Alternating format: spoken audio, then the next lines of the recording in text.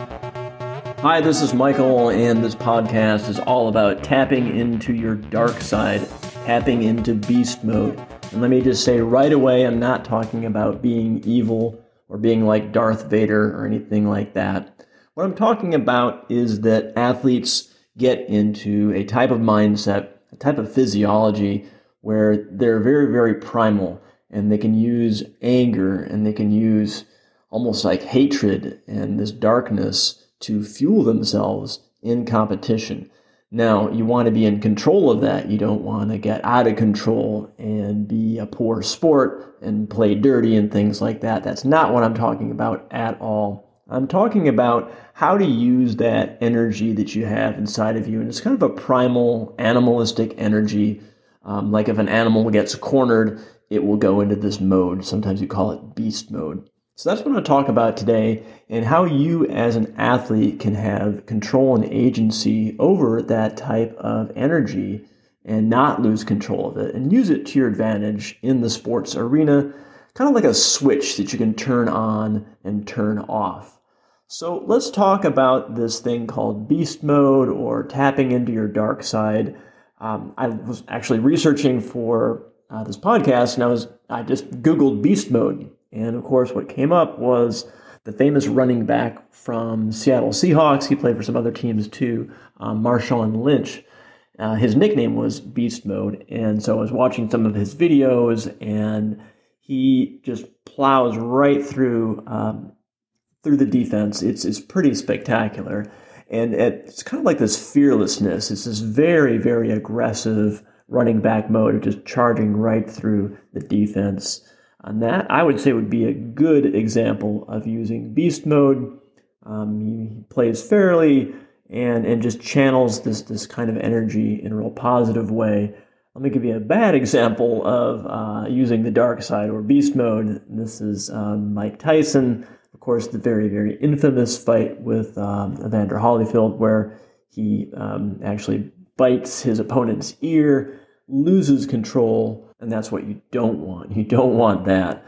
But let's talk about how you can effectively use it in pre-competition and during competition. So 2 ways to activate this beast mode or the dark side. Pre-competition, really depending on your personality, some athletes do like to get really amped up into that, kind of race face or beast mode. There's other athletes who like to kind of be more chill. So it depends on your style. But let's say that you do want to amp yourself up. The best way you can do it, there's a couple of ways. Speak from experience and from other athletes who I've talked with.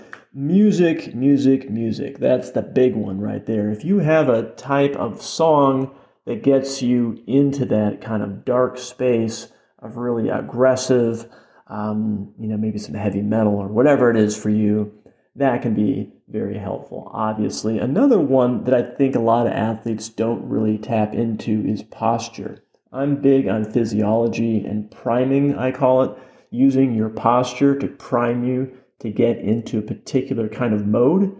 And typically, if you want to get into that beast mode, you can have a particular posture that you have practiced at home. It's usually your chest puffed out, your shoulders back, like you're about ready to fight, or like you're really proud of yourself, one of those two. And actually, you combine the music plus posture plus visualization on top of that. Visualize you just crushing your opponent, crushing the competition, and envision that with a lot of maybe even anger and hatred. Now, again, you got to be careful with this, and to be clear, I'm not endorsing foul play or, evil or anything like that. I'm just saying that sports is a game, and you can tap into this mode and get a little extra energy through anger. So you can do that again through music, posture, and visualization. Now, if you want to do it during competition, one of the best ways to do that, 2 ways really. Again, the posture. Now, it's hard to do during competition, but you can have a posture that you utilize during competition. Again, practice this during, practice for your sport. I'm a big cyclist. I love doing that. One way that I prepare myself for sprinting is I will actually puff out my chest, kind of straighten my back out, and even flex my arms a bit coming into a sprint to kind of prep my body for the attack, for that kind of beast mode. Depending on your sport, you could have a type of posture too that you just kind of flex into when you need to take some, massive action in your competition. So posture is one. The other one is a code word.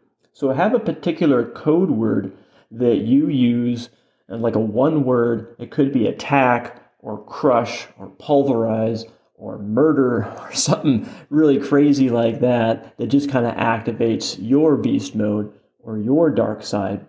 Those two things would work during competition. So let me tell you a story here, a personal story. Well, let me tell you two stories. So I'm a bike racer, used to do a lot of bike racing many years ago, and there was a Japanese cyclist named Kyoichi Nakano, and he won the World Sprint Championships. This is the match sprint on the velodrome, 3 laps, 1 kilometer. He won this race 10 years consecutively in a row. I don't know if that's ever been done since then. I haven't really followed track racing, but this guy, if you want to watch some videos of this guy right on the start line, you can tell that he goes into a different kind of mode. In fact, for a while, he had a trainer that would slap him across the face before some of the sprints to get him into this mode and probably psych out his competition as well.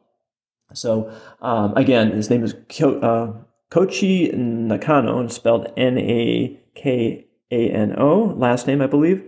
And just some great videos of him sprinting. Let me tell you a personal story of how I tapped into my dark side, my beast mode, that made me a better sprinter. So I was never a really good sprinter. I'm not naturally built that way. I'm kind of more lean and endurance built that way. Anyway, so there was a buddy of mine from Wisconsin, and his name was Brian. So Brian, if you're listening, you know who you are. He was a naturally gifted sprinter and basically just really, really hard to beat. And he was so good that he could even smile when he was beating you in a sprint. So I decided one time that I wanted to improve my sprinting, and I called up Brian. I'm like, hey, Brian, I want to go out and do a sprint ride with you, and I want you to try and beat me like as hard as you can, and I really want to learn how to sprint. And so we go out sprinting, and just the two of us, and we got this little loop we're doing, and I'm in really good shape at this point. So is Brian. We're racing, Cat 1-2 pro races and mixing it up. And so we're both, very, very fit.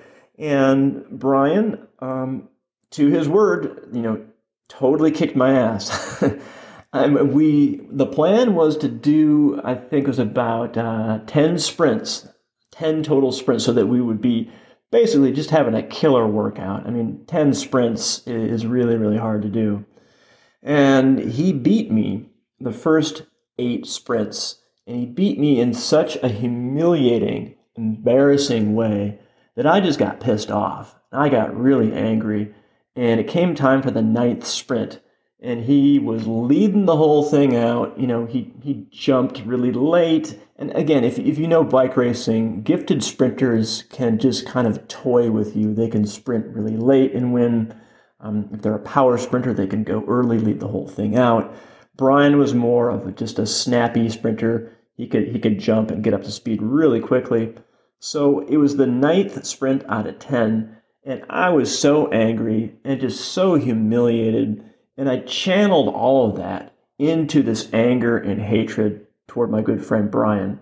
And I basically just pictured like destroying him. And I got so angry, and I might have even yelled something out loud, but I came around him at the last second, barely beat him, and let out this kind of like primal grunt or something like that. And he looked over at me and he goes, "That's the spirit." And he kind of laughed. So, obviously he wasn't going total full tilt, but pretty close. So I legitimately beat him. And the next one he kicked my ass again. But I beat him one time out of 10. And For me, that was a huge accomplishment, and it happened by tapping into this beast mode or dark side. And like I said, it's a switch. I was able to switch it off pretty quickly after our sprinting workout, but for a while what I did is I actually kind of tapped into this dark zone and said, I just want to kill this guy. And it worked. I got a little extra power that way. So that is really today's episode, is talking about this dark side or beast mode and how you can use it in competition. Don't be afraid of it. You have control over it if you're a good person, so don't worry about that. But you can kind of get into that zone and utilize it for a little extra turbo boost in whatever kind of sports you're playing. Obviously, like contact sports, probably easier to get in that mode. Sports where it's just you, kind of gymnastics or performing alone, maybe a little harder to get into that beast mode. You may have to have some pre-competition rituals for that. Okay, so quick podcast today talking about beast mode and the dark side. I would love to hear some of your comments on this episode. It's, beast mode is kind of a cliche now. Is it a thing? Is it not a thing? I'd just love to hear your thoughts on it. So this is Michael Sealy's Sports Psychology Podcast. If you want to check out more about my coaching and learn more about the beast mode, you can go to michaelsealy.com.